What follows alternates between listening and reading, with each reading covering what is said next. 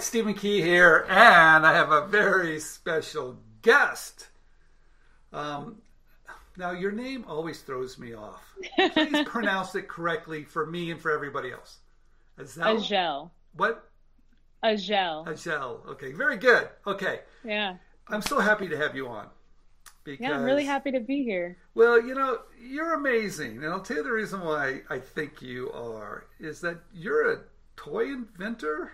Yes? Yeah. Toy inventor, toy designer, toy packaging person, design director. I've done it all. You have. Yeah. And it's really cool. And because I know there's a lot of people that are listening that might want to be a toy inventor. And sometimes it just seems impossible. Mm-hmm. So I want to talk about the process for just a minute. But I want to step back in time, because how do you become, I know you worked for a company, but what did you do to become a toy inventor? How did you start? Right. There are a ton of different routes to being a toy inventor, but I personally started with a toy design degree at the Fashion Institute of Technology. So I actually got a degree in toy design. And that actually exists? Yeah, that exists. There are 2 schools in the U.S. that do it. I know there are a couple in other countries now that also have toy design degrees. But in the U.S., it's the Otis College of Art and Design. It's the Fashion Institute of Technology. And you can just get a degree in toy design, focusing on designing toys and games for kids. Okay. So one day you decided, you just woke up and said, I think I'm going to study toy design. Is that how that worked? No. I wanted to always work with kids. Okay. So I always wanted to work with kids. I went from wanting to be a teacher to wanting to be a child psychologist to actually, I studied exhibition design for a little bit, and I was going to do children's exhibitions. And then I heard of the toy program from an exhibition design teacher at FIT. And I just didn't believe it was a real thing. So I took like a preliminary course, and I made the most horrifying toys ever. Like, they were so bad. They were so bad. But the head of the department saw something in me, and she took me under her wing, and she was like, I think you should apply for the program. You'd be good. Okay. And I just busted my butt when I got there to get up to par with everybody else, honestly. Okay. So you go to school, and eventually that leads to getting a job at a toy company.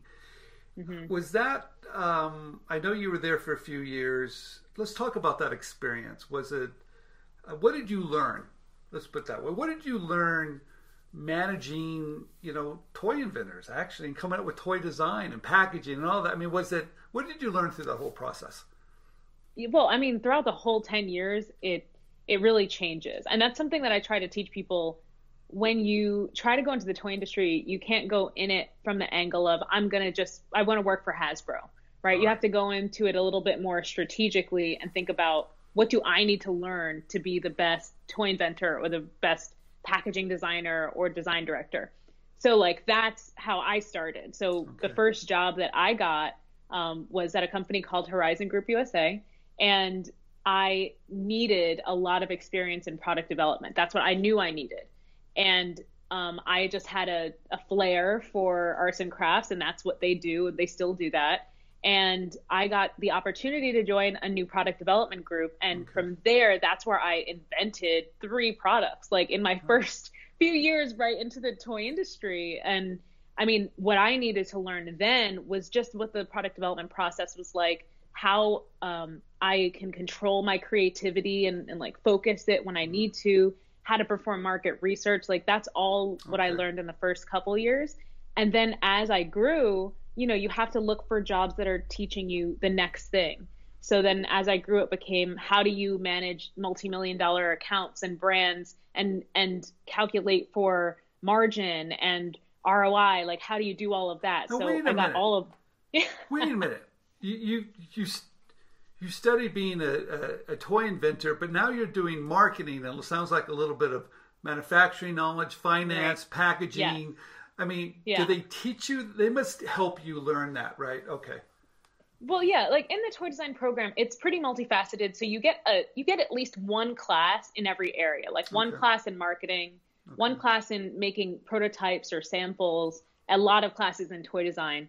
But I feel like I'm just kind of like one of those Renaissance women, you know, I like to do a lot of different things. So I'm not going to say it was easy, because when you get into the toy industry, people like to keep you in a bucket. Like if you're a designer, they like to make you a designer. It's not normal to kind of become a product developer and a marketer. That's not the normal path. But what I did was, and I recommend everyone do this, when I got into a toy position, when I got into Toys R Us, for example, and I was the design manager for all of Girls World, there came an opportunity to also be the product manager of a brand called Totally Me. And a product manager and a design manager are different, because the design manager focuses on what things look like. And the product manager focuses on how they're made, how much they'll cost, like kind of the math and coordinating with China and things like that. So basically what happened is an opportunity showed itself where that position was open and available. And the brand was a little bit smaller than other brands. So they really didn't want to hire out for it. And I went to my boss and I was like, hey, can I like also have that job plus my current job too? I want to do everything. Yeah. And no, but actually surprisingly, he looked at me and he was like, yeah, actually, that's kind of what I was planning for when I hired you. So I was like, oh, great. Let's do this right now. Do you think you would have been able to do so many different things if it was one of the big toys like a Hasbro or a Mattel? Would they let you have done all those things?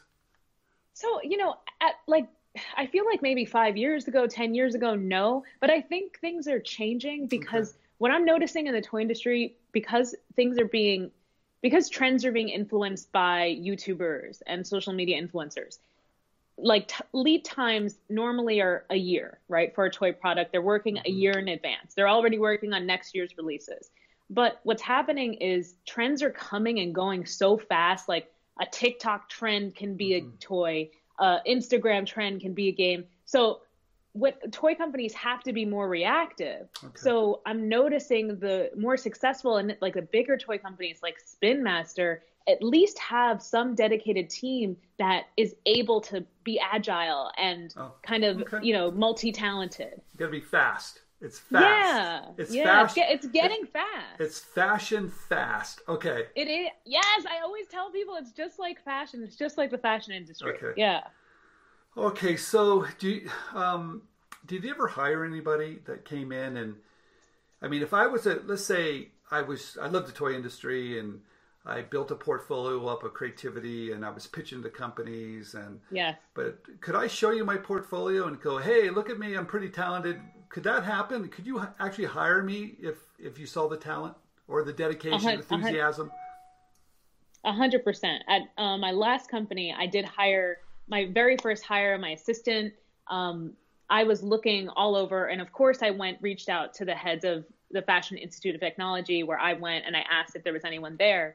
But when there wasn't anyone available for me, I went just and did research on LinkedIn and Indeed and looked for fresh talent. And the woman that applied, she actually came from an industrial design major. So it was a general industrial design degree, which, you know, her parents forced her to get so that she could have more options other than toys. But she wanted to do toys.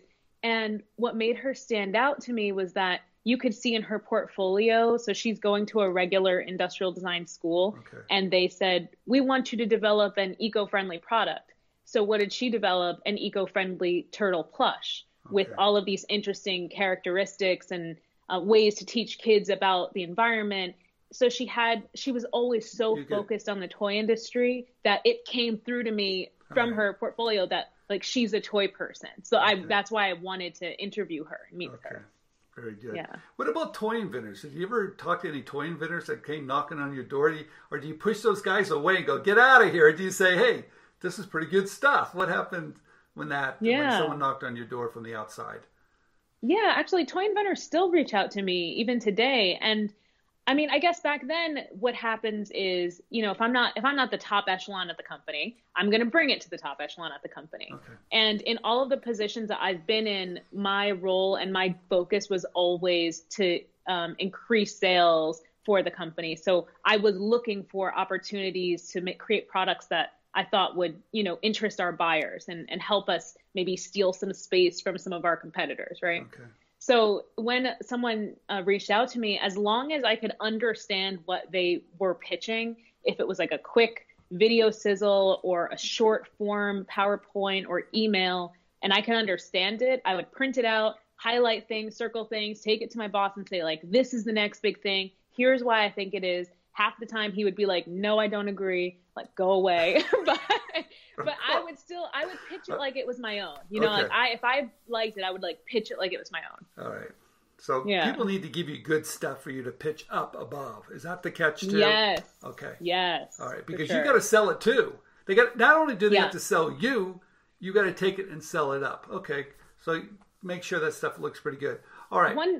Go ahead. Could I say one thing? Sure. One of the big things that I feel like inventors forget, they just forget about numbers. You know, I don't feel like they show the concept and they know their concept is strong. Maybe they have a history of sales on Amazon.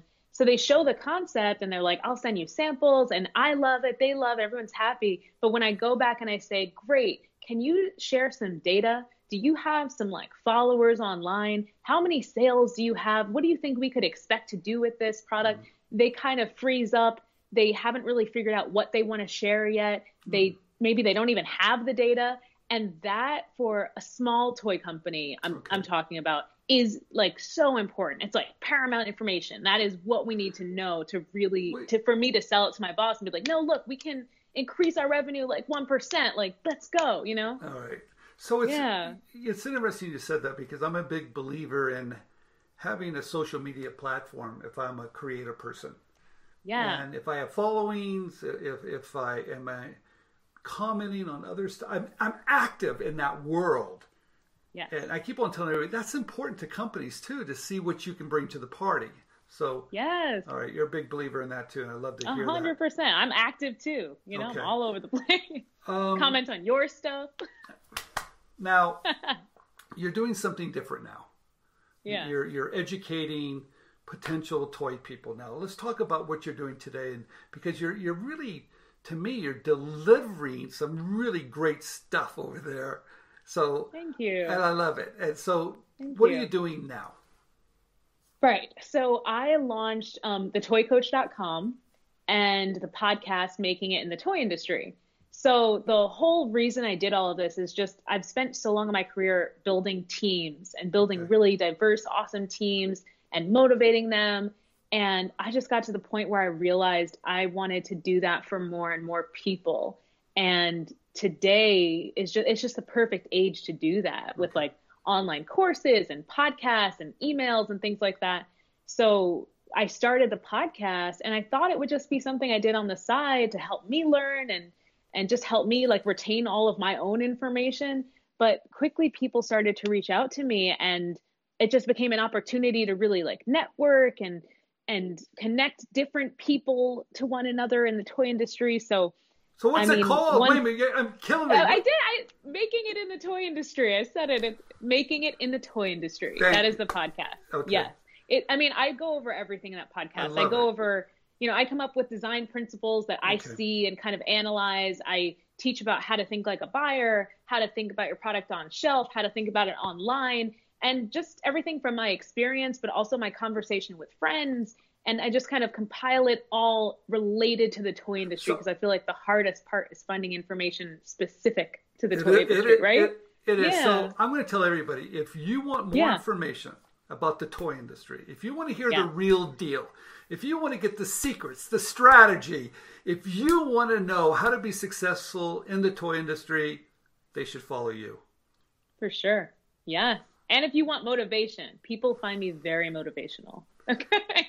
I love it. Well, thank you very much for coming on. And thanks for having me. We're going to have you back because I think your information is so spectacular. We'll dive into some other things, but thank you very much. And everyone, information is going to be down below where you can connect, learn as much as you can about the toy industry, and jump in and have a blast. It's a lot of fun. Stephen Key here. Thanks for watching. Subscribe down below. Bye, everybody.